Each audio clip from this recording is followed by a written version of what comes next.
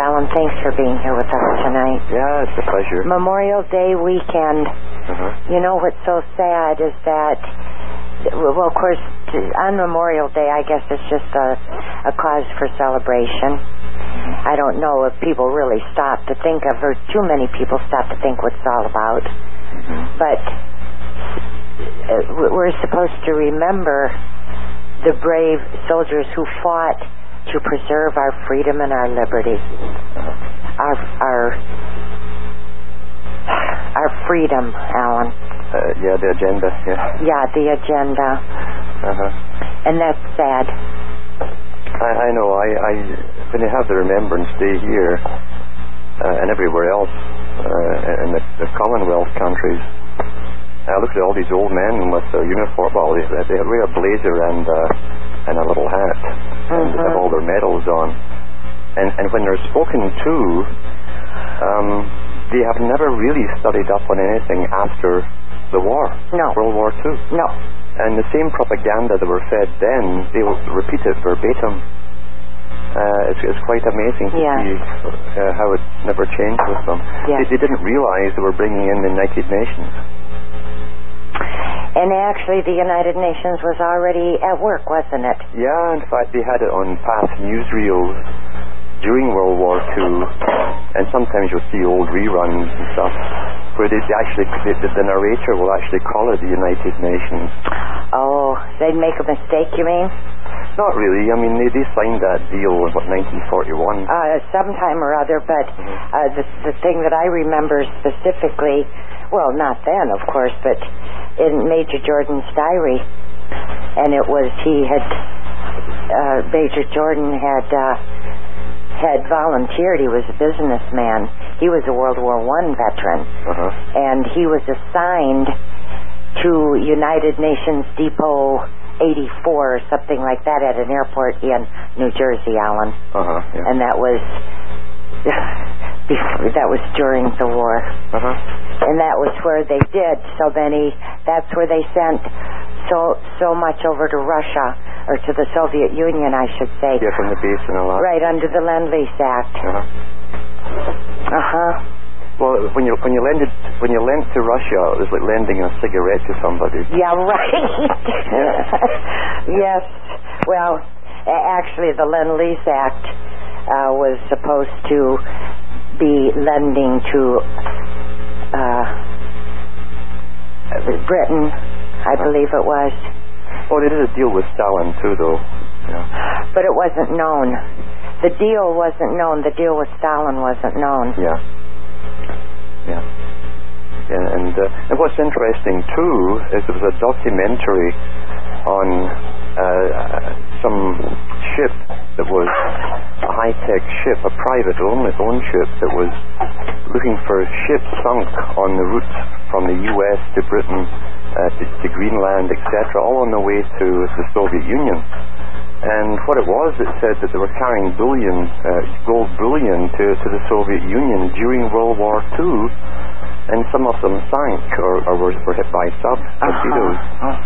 And they actually found one, and they did manage to get a lot of the gold up. And there was tons and tons and crates of the gold bars. Now, what was the Soviet Union doing with all this gold when they didn't use gold within Russia? Right. You know. And on top of that, they sent the printing presses and the paper over of the U.S. Treasury so that they could print and draw directly from the U.S. Treasury. The printing presses and the paper. And then there was all of the information for the bomb, along with all of the materials necessary to build it. Well, I don't think they even had to sneak it in. I mean, I used to wonder about the supposed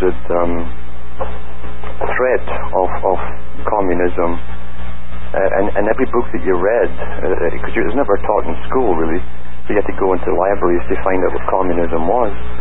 And supposedly all these authorized historians were telling you that the Cold War was going to be fought with high technology and science, and whoever had the height of science would be the victor, And yet every year in Britain you'd read in the newspapers of the annual meeting where all the West top scientists were going over to Russia for their meeting.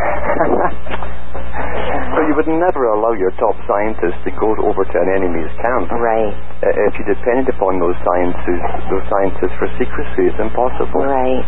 So the whole thing was an utter farce. Yes, it was, but it was pretty scary to people. It was scary to people that didn't know. Yeah. Yeah. And, I got an email from someone in Texas who was talking about the Cuban Missile Crisis. Alan, I was just thinking about that. Uh-huh. That was the same thing. Uh-huh. Go ahead, I'm sorry. And he said he was at school then, he says, and they got all their inoculations, then they were told, oh my goodness, we might get nuked any time. And that's right. They practiced drills of hiding under their tables in the school and all this kind of stuff, only to find out years later that the supposed missiles in Cuba were dummies. Mm-hmm. I mean, it's all to do with terrorizing the public. Exactly. Yeah. And I can recall that time, and I can recall that throughout every day you were almost flinching, expecting what they were saying was going to happen if the Soviet Union didn't back off. Yeah. It was a very, very frightening time, and of course we all heaved a sigh of relief when it was over. When the wall came tumbling down. Yeah. Yeah. Just by magic, though. Yeah. And so, the whole thing was just the antithesis, and now we're going into the synthesis, and that was that's why it was set up in the first place. Yeah. They couldn't even feed themselves during the whole Cold War. You mean the Soviets? Yeah, right. Canada and the States used to put bids in every year. All the farmers, the biggest farmers, for grain shipments to the Soviet Union. And in fact, their economy depended upon it. And they got subsidies from governments and so on to do so. So, they couldn't even make a good television set, Well, yes. I've got a book here by Cleon Skousen. It's called The Naked Communist. And basically, the evidence there abounds that if it hadn't have been for all of the aid that came over from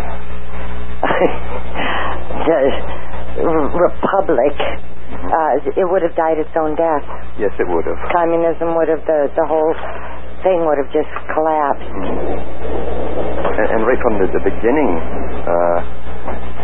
the West was heavily involved with different fundraisers, etc., and hand in glove with government to keep the whole communist regime going, or Bolshevists, from the beginning. So, and they should send, ships over with food, clothing, shoes, you name it.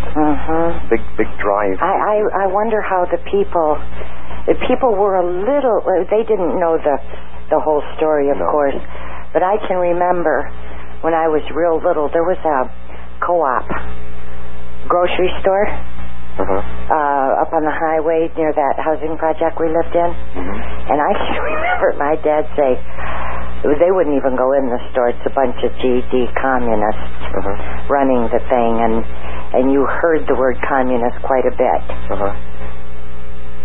Yeah.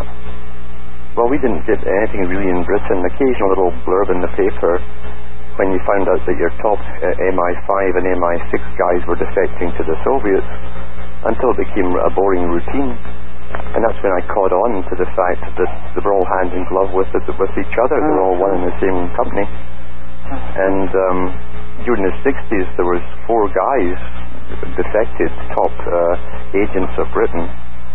Kim Philby was, I think, the last one. And he basically was put in charge of the KGB at one point. This guy from Britain. And again... You mean he defected...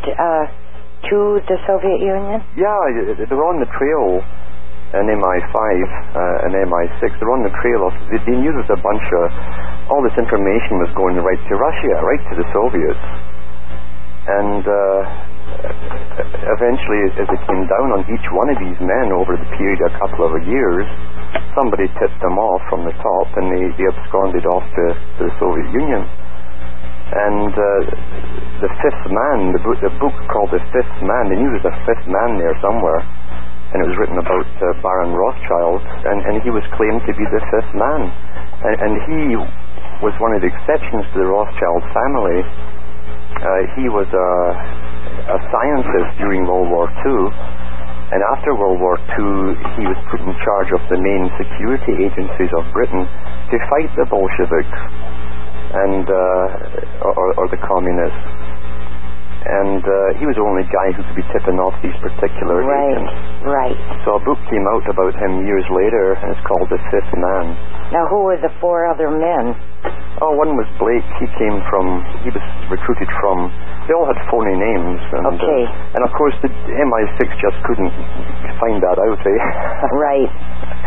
But they'd all been trained at Cambridge University. That was the common denominator. And they were being trained, Cambridge was set up basically, always to train the elite's offspring to run the system, the old empire. And each one was being trained at the university, just like Lawrence of Arabia. He was picked as a young boy and sent there and trained in Aramaic, etc. So these guys were the same. They were trained in the supposed espionage system, and then they went straight into MI5 or MI6. But yet Philby eventually ended up as the head of the KGB at one point. The guy who was MI5 and MI6. So it's ludicrous to think they were separate, and that's the conclusion you come to, because the only people who knew that a raid was going to take place on any agent was put in two boxes at the end of the night and delivered straight to their destination. One of the boxes went to the Queen, and the other one went to the head of MI6. Now, what was the difference between MI5 and MI6? MI5 is the 5 points of masonry. Okay, but is there... But it's internal. It's like the FBI. Are they two separate, or...? They're intertwined, obviously. The FBI would be the equivalent of MI5. What does MI stand for? Oh, there's about 10 different explanations. It's even harder to get it yet, what exactly it stands for. There's official ones, then semi-official, then the real ones. And well, give us one of them. Well, you have you're going to Master Instructor and Masonic this and that Institute, because everybody in it, according to Peter Wright, that belonged to it, he wrote about it. In fact, he wrote about it, and Thatcher brought him into court because he was giving out information that he didn't want disclosed. And Peter Wright, who was not a Mason, was into... it's very much like the James Bond thing, where Miss Moneypenny gives you all your certificates and so on. And the woman who was in charge of this part says, you're a Mason, of course. And Peter Wright said, no. He says, well, you've got to be a Mason. Everybody here is a Mason. And he wrote about that in his book. Wow. And in fact, Margaret Thatcher eventually brought him up to court because of his second book, when it was called The A to Z of Spy Catching, and they confiscated all the second books and pulped them. They pulped the whole lot of them. He was in the High Court in England for that. So you're saying, in order to be MI5 or MI6, they had to be a Freemason. Yeah, that was the rule. He was an exception because he was an electronics expert in specific areas, and they needed him in the organization. His father was a Mason. He tells you about that. But everybody in it was a Mason. And then you jump to Leon Trotsky, and you read his memoirs. And Trotsky talks about how he joined Freemasonry while in prison. And he started to write books on Masonry, praising it. And even when he was getting escorted out of Russia by the police, he said, my escorts went through 3 different borders in countries by giving Masonic signs to the guards. So everything is Freemasonry. Yeah. I know I've said this before. talking about MI5, it's on my mind, so I want to say this for maybe our newer listeners. John Coleman. Oh, yeah. He wrote the book. 300. The Committee of 300. And I want our listeners to know this. First of all, I find that's interesting because then we could presume that probably, at least, most probably, he's a high Freemason. But in his book, The Committee of 300, I have the first edition of the book. And in that book, he said that he actually said that he had been with MI5 and that's why he had access to as much information as he had. And he also said, what you told us, Alan, is that in the elite corps, most every one of them are homosexuals. Okay? Effie came to visit and she brought me the book, but she had the third edition. And I said, well, Effie, I already have it. And then I got to wondering, would there be any edits made since that book first came out? And sure enough, we sat down, I read aloud, she followed along, just the introduction. And in the first edition, it was what I said there was. In hers, in the third edition, he didn't mention MI5. He said because of the nature of his work, that he had access to a lot of inside information, and there was not a peep in there about the sexual preferences of the elite. Well, you know, I think it was the BBC maybe, did a documentary on one of these defectors of the 60s, and that was Philby, you know. And sure enough, he'd been recruited again at Cambridge, I think it was. All of his buddies at the top there were homosexual. He was one too, and they displayed it fully in their documentary. Really? And he was picked up, and he was doing the double agent thing, working for MI6 and working for the Soviets at the same time. And I think that was the deal at the top. Is to make sure that nothing did go wrong by somebody who wasn't in the know. It was to make sure that they were both equally informed at the top. That's the conclusion I came to. I lost that. Well, you see, the boys at the bottom have to believe everything's real as well. Right. And there you have all these different groups in their silos and nuclear bunkers and all this kind of stuff. And doing drills, yada, yada, yada. Okay. And you've got to believe it's all real. So you have to have a group at the top that belong to both sides. Right. If you want to manage them both. It's the only way you could keep it all under wraps, you see. Yep. And that's the conclusion I came to. And then when that book came out called The Fifth Man on Victor Rothschild, it really explains so much, because even most of the defectors that they were on the trail of while in Britain before they defected, they'd all been lodgers in Victor Rothschild and his wife's house when they were students. You know?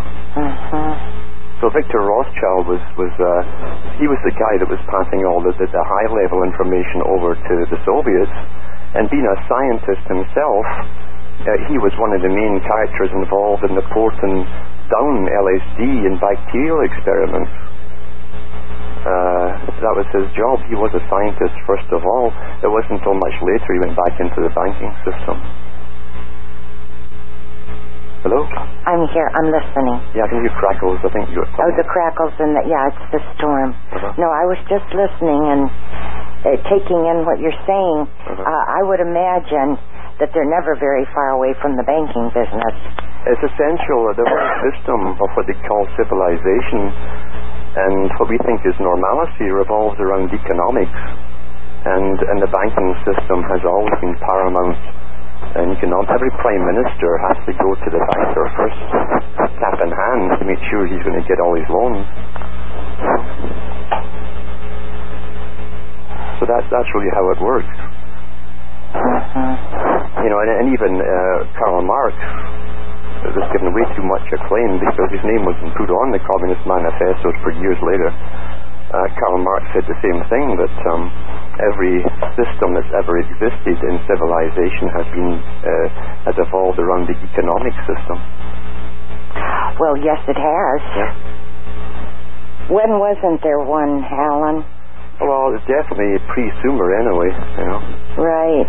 We know that, and probably pre-Hurrian, as they call them now, the people before Sumer, because even they were known to be traders that traveled vast areas. Where did the Hurrians live? They covered the same area all the way from at least Egypt, all the way to China. They were doing trading, and they're still unearthing whole towns yet in archaeology of the people that predated the Sumerians. So, who knows? See, we're far, far older than we're being told. The human race is far, far older. Yes. And of course, it was Darwin that was brought up front to make us believe we're all scraping our knuckles along the jungle floor not too long ago, and that was to throw us off the track that the people have been around for maybe even millions of years like this. Well, and then we have the rabbis, Pharisees, I guess. Today they call them rabbis, that claim to know the exact date and time. Mm-hmm. Now, Alan, even for somebody to say that sounds so ridiculous. There wasn't, before, there was creation, if you would. I mean, because they say that it was 6,000 years ago. There was no date, there was no time. Yeah. And they say they know the exact date and time that the world was created. Yeah, and the same thing happened in the Christians with Bishop Ussher. Really? Yeah, he was the guy that tallied up all the generations and came to the same conclusion about 4,500 BC. He brought up that. So, and it's utter rubbish, of course. Right. Because, I mean, you need to go to Peru and see these ancient walls, etc., of Neolithic prehistoric cultures, and all over the planet, and for that matter. And you're astounded at the kind of building projects that went on. Maybe 10,000 BC, maybe 20,000 BC, maybe 50,000 BC. Yeah. Well, and there was Atlantis. Yeah, Atlantis, and no doubt many other Lemuria. Yeah. Do you think that there is truth in the continent of Lemuria? Not the way it's said today. I mean, there's no doubt there was huge land tracts off South America that are under the ocean. That can be verified by divers. And not just there, I mean, all over the planet, actually. You find these places. They even took shots of old ancient villages in the English Channel and in the North Sea, going all the way to Norway. And they found... So when you say not the way it's talked up today, what do you mean by that? Well, since the 1800s, you had this big outpouring of books by high masons to create a new type of culture, put in lots of mysticism and things that would grab the imagination. And Weishaupt talked about it in his own writings. They would do this. And it was almost a way of creating an interest in what we today would call the New Age. Well, are you saying that, in other words, that I believe that another name for it, they refer to it as the land of Mu or something? Yeah, but they can give all these different... Well, right, I hear what you're saying. Yeah. But allegedly that Lemuria went under the ocean before Atlantis even existed. Or do they say that they coexisted and then Lemuria went under and then Atlantis? Yeah, I think if you took even the Sumerian tablets, it's all toss-ups between part myth, part history. It's all mixed together. Remember, the ancients, too, they didn't really take the track of time and calendars as we do. I mean, even in ancient Egypt, you had the reigns of the pharaohs, and so a new era began with each pharaoh. So it wasn't like AD so-and-so or BC, you know. So it's very confusing. But we do know from the writings of even the Sumerians, they did say that at one time, according to their legends and their own mythologies, great upheavals had happened on the earth, and whole continents had sunk, while new ones arose up out of the sea. So there was big tectonic shaking up going on at one point, for sure. And then we do have the histories again of the Greeks, the ancient Greeks, who do talk about Atlantis. The whole area in the Mediterranean. That today we have the remnants, including Terra, where a massive volcano, maybe hundreds and hundreds of miles of a landmass just sank. And now we have these little disjointed islands on the perimeter. Right. Will you hold that thought? We have to take a break here. And we'll be back right after this. But don't lose your train of thought, okay? Yeah. Okay. Folks, we'll be back with Alan Watt in just a couple of minutes. Stay with us.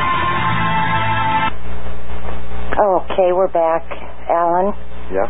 You were talking about the land masses. I was going to ask you about that, if the Greeks had any tales about that. Yeah, they had records of huge tidal waves coming in when that whole area went underwater in the Mediterranean, basically, leaving the scattered islands in its wake, basically, which were on the outskirts of it. Now, where is this? That's if you look up Terra, Terra. That's the main island where they found all the frescoes of this very wealthy civilization that existed there at one time. Every bedroom that they found, and every room, in fact, had hand-painted frescoes from top to bottom. Lots of work went into all these places. And they know that there were very big merchants as well. They probably ran the ancient system. And even the Egyptians had records of tidal waves in other countries as well, about the same area. Is this concurrent with what Emanuel Velikovsky wrote? Well, he was more on a global catastrophe. Yeah, his wasn't it? And yet, sure enough, we've had deep impact with big, huge meteors coming in, meteorites. And they found craters in different parts of the planet, which could definitely have caused certain phenomena across the whole planet. And you've also had the occasional place sinking here and there at the same time, or later, or before, as it still happens today. The volcanoes are always coming up, and other ones are going down in the sea. So we'll always forget that we have an incredible lava core here that's always trying to get out.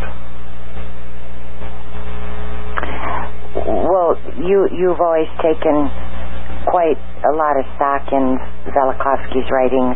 Well, I mean, at least in the world, was it Worlds in Upheaval? Collision. Worlds in Collision, yeah. I don't go with all these stuff. I mean, he still is speculating to the extent as to what caused it. Was it a comet coming past? That's a possibility. A comet close enough would definitely affect the gravity and even the spin or rotation of the Earth. Huge meteor clusters would do the same. You'd have the burning parts falling across the sky.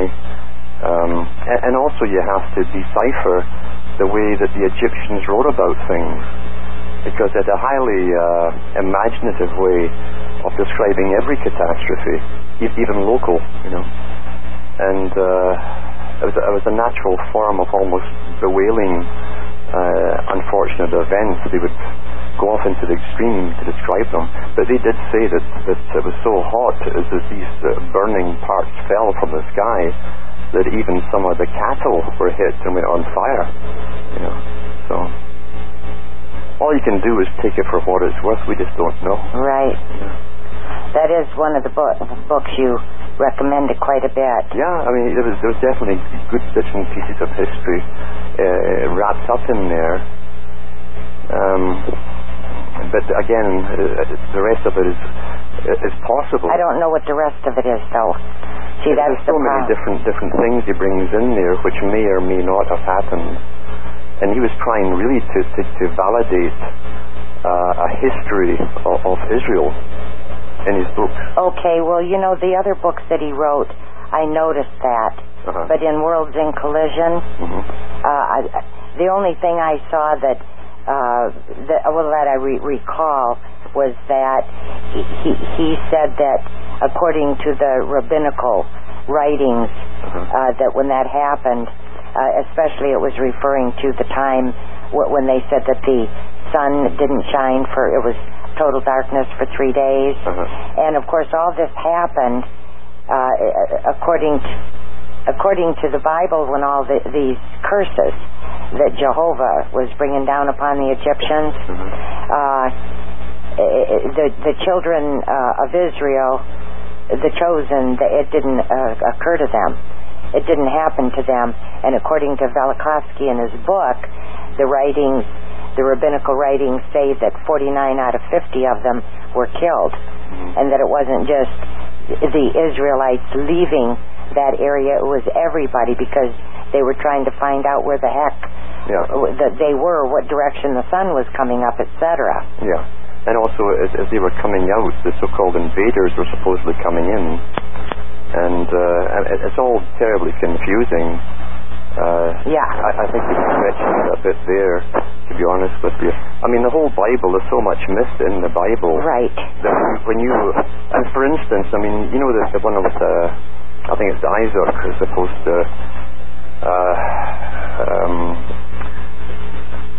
talk to the Philistine king, you know, who fancied his wife. And he told him that that was his sister. Oh, you're not talking about Abraham, are you? Well, I think it could be. However, the fact Abraham passed. What was her name? Rachel. Rachel. No, not Abraham's wife. Yeah. Well, he passed her off as. That's right. And the thing is, it's all myth. That was pretty common in those days to those kind of stories out in legends and myths and so on, because this king of the Philistines did not speak. I mean, what language did they speak? Because the Philistines were non-Semitic people. They spoke a different language altogether. So his wife's name was Sarah. Sarah, yeah. Yeah. That's right. And so I mean, what language would he even converse in? And then they found out that through the archaeologists, they're still digging things up all the time, that the Philistines didn't move in there until about 1200 BC. And of course, the story of the founder of this whole thing was supposed to be much, much earlier. So it throws it all out the window. Yes. Well, the thing I noticed, you had mentioned that it gave credence to the Bible stories, and it did. That's exactly what it did. Yeah. As though there really were a group of chosen people over there, and you know. Well, I think, to be honest, when it comes to religion, everybody who's born into a culture or a group is common. I really do. You think what? That everyone's born into a group or a religion, regardless of what you're given. I think everyone's been had. Well, of course, Alan. And that's been a standard technique for many, many thousands of years. When you read about how the Aryans went into India, and all this Aryan stuff is not Germanic, it's supposed to be the bunch who went into India that the Brahmins are now descended from. It's well documented what they did there. They would study the local populations. Now, there were so many different tribes and different cultures within India and different languages. They studied them and they put out princes out, just like the feudal system of the Normans later on. And they studied the people, and they made up a religion for that specific people. And you wouldn't believe how accurately they understood the psychology of the people, and they knew exactly what kind of religion to give the locals. To give them. It's fantastic. And then they had them all warring with each other down through the ages when it suited them. And this has been going on forever. Yeah. Well, when you take a look at the so-called Reformation, well, they brought all the lies right down into the other religions. Yeah, because they had to keep it going. Religion's been a great tool right up to the present time, and it's just phenomenal to realize that even Blavatsky in the 1800s was sent out there to create the next religion, the New Age religion for the world, to blend Christianity and Hinduism together for the upcoming new century and new age. And then you watch it explode in the 60s, and being pushed from the top down through music and movies and novels and books. And here it's out there now. And then Gorbachev writes his book towards a new beginning, in civilization, telling you that they're creating, he says, I am part of it, he says, and we are creating a new religion for the world. And it must be based on earth worship. And earlier on in the book, he tells you that he's an atheist. So it's the same old ploy they're using over and over again. It's fascinating to see them pull it off. They work in centuries. They plan centuries ahead. I think the overall plan was probably, they came up with that a long time ago. I'm sure. And it seems to me that every 100 years or so, they sit down. I mean, according to some things, that you read, they sit down and they see how they're coming along. They evaluate. Yes, and they plan for the next century. Yeah. And even when I looked at the old communist system, if they looked at the water supply and say that the sewage supply, the road interconnections between cities, each one was given a designated time period. So that's 5-year plans for this, 10 for this, and even 100-year plans for other things. And then you see the exact same formula in the United Nations. The exact same formula is used in the United Nations. So the only way you can be certain of pulling it off is to alter the culture. You've got 100 years or more to do it, so it's quite easy to do it when you have all the money in the world. Yes. And all the think tanks at your disposal, you can easily market ideas to the public. It's like George Bush Sr. said when he was talking about the New World Order in his first speech on September the 11th, of course, 1990, and then he repeated it on September the 11th, 1991. And he said, it's not just a New World Order, it's a big idea. And sure enough, they always export and market the ideas into our heads or subconscious through advertising and magazines and movies, and that's how it's all done. It's predictive programming. I was talking to somebody recently who said that anybody that believes that this is a plan, by man, has got to be brain dead. I said, oh, well, then I guess Alan Watts brain dead too. And he says, well, he kind of backtracked a little, but basically what it was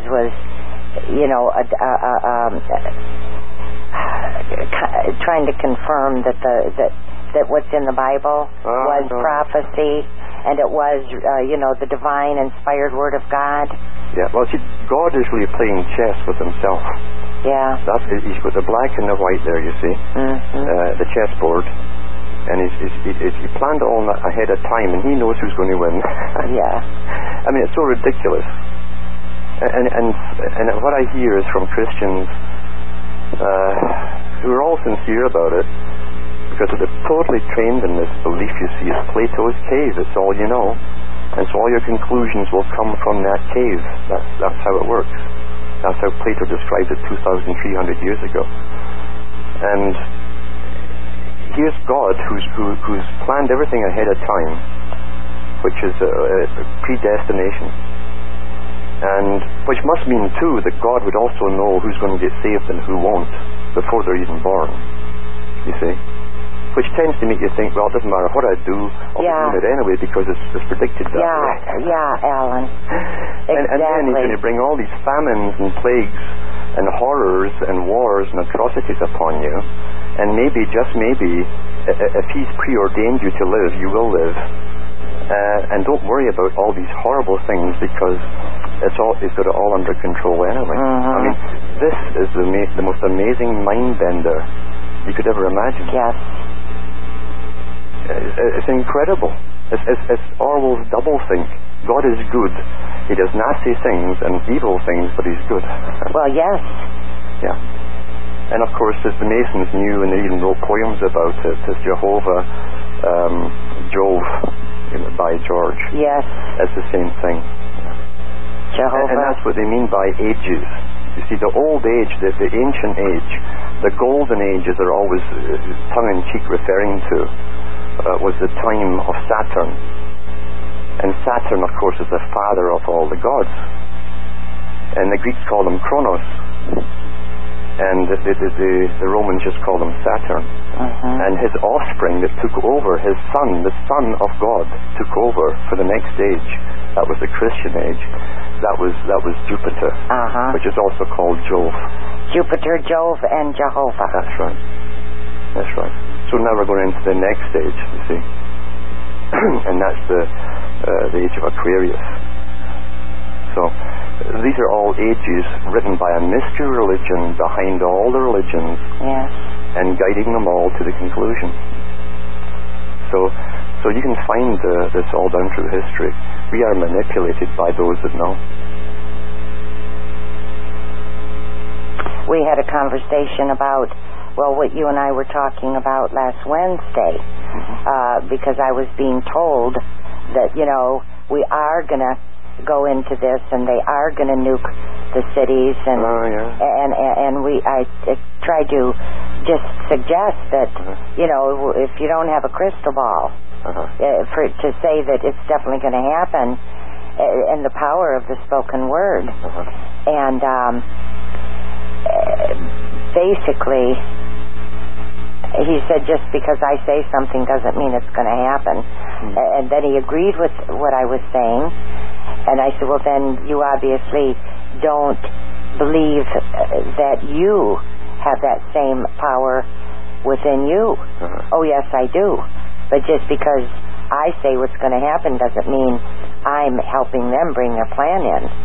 And when you look at how slick they are, Alan, knowing that themselves, I mean, the creatures, you know, who planned all this, they know it, as you said. And so they make the religions, and they get people actually praying for it to happen. And you know, you build up the stress enough, as I was mentioned before in one of the programs about, we talked about how the Royal Institute of International Affairs, and these big boys owned the newspapers in England, sat at a table deciding to terrify the British public and say that Hitler, who had just taken over Germany, was going to gas the whole of Britain, you know. And that's what they told the people? Years, they just, every day it was terrors coming, horrors coming, death from the air, until the public breathed a sigh of relief when the war started, because now something was actually happening. And that's the same technique that's being used today. And all these fools that go around parroting the disinformation that's put out there to terrify them. This is the Pavlovian technique of shocking the dog, you see. Eventually the dog gets shocked in the corner, it gets shocked in the middle of the room, it gets shocked in the other side of the room. It doesn't know where to sit, it just sits and shakes. And that's mental breakdown, that's easily controlled. And that's what they're doing to the public right now. And people should know better than to pass this nonsense around. Because if anything did happen, you're not going to be told about it. What do you mean, Alan? They would just do it. Oh, right. Like they did on September 11th. The public, like Francis Bacon said in John Dee, but Francis Bacon wrote about it on his advice to the king. It is best that the people never know the true motives of government. In other words, you keep everything secret. So the public are the last to be told any truth. So when all this stuff is coming out, oh gee whiz, there's a nuke in a ship off New York Harbor, and these idiots pass all this stuff around, and it never dawns where all this info is coming from. It's the disinformation guys at the top that want you to be terrified, and want you to terrify others. When you're terrified, you cannot think straight. Right. It's a simple technique used for thousands of years. These are sciences. Sciences. And here they are putting out the bird flu programs, the docudramas, to terrify the public that they just know the bird flu is going to get us all this fall. Well, if you recall, they said it was coming this spring. That's right. I did see one going overhead, and it was sneezing. A bird? It was sneezing. Yep. Well, here it comes. Yep, definitely. But have they changed their story now? Oh, well, now it's coming in the fall now. But it still has to make the jump between animal to man and then man to man, you see. And out of all the 1,000 directions it could go, they just know it's going to take this one path.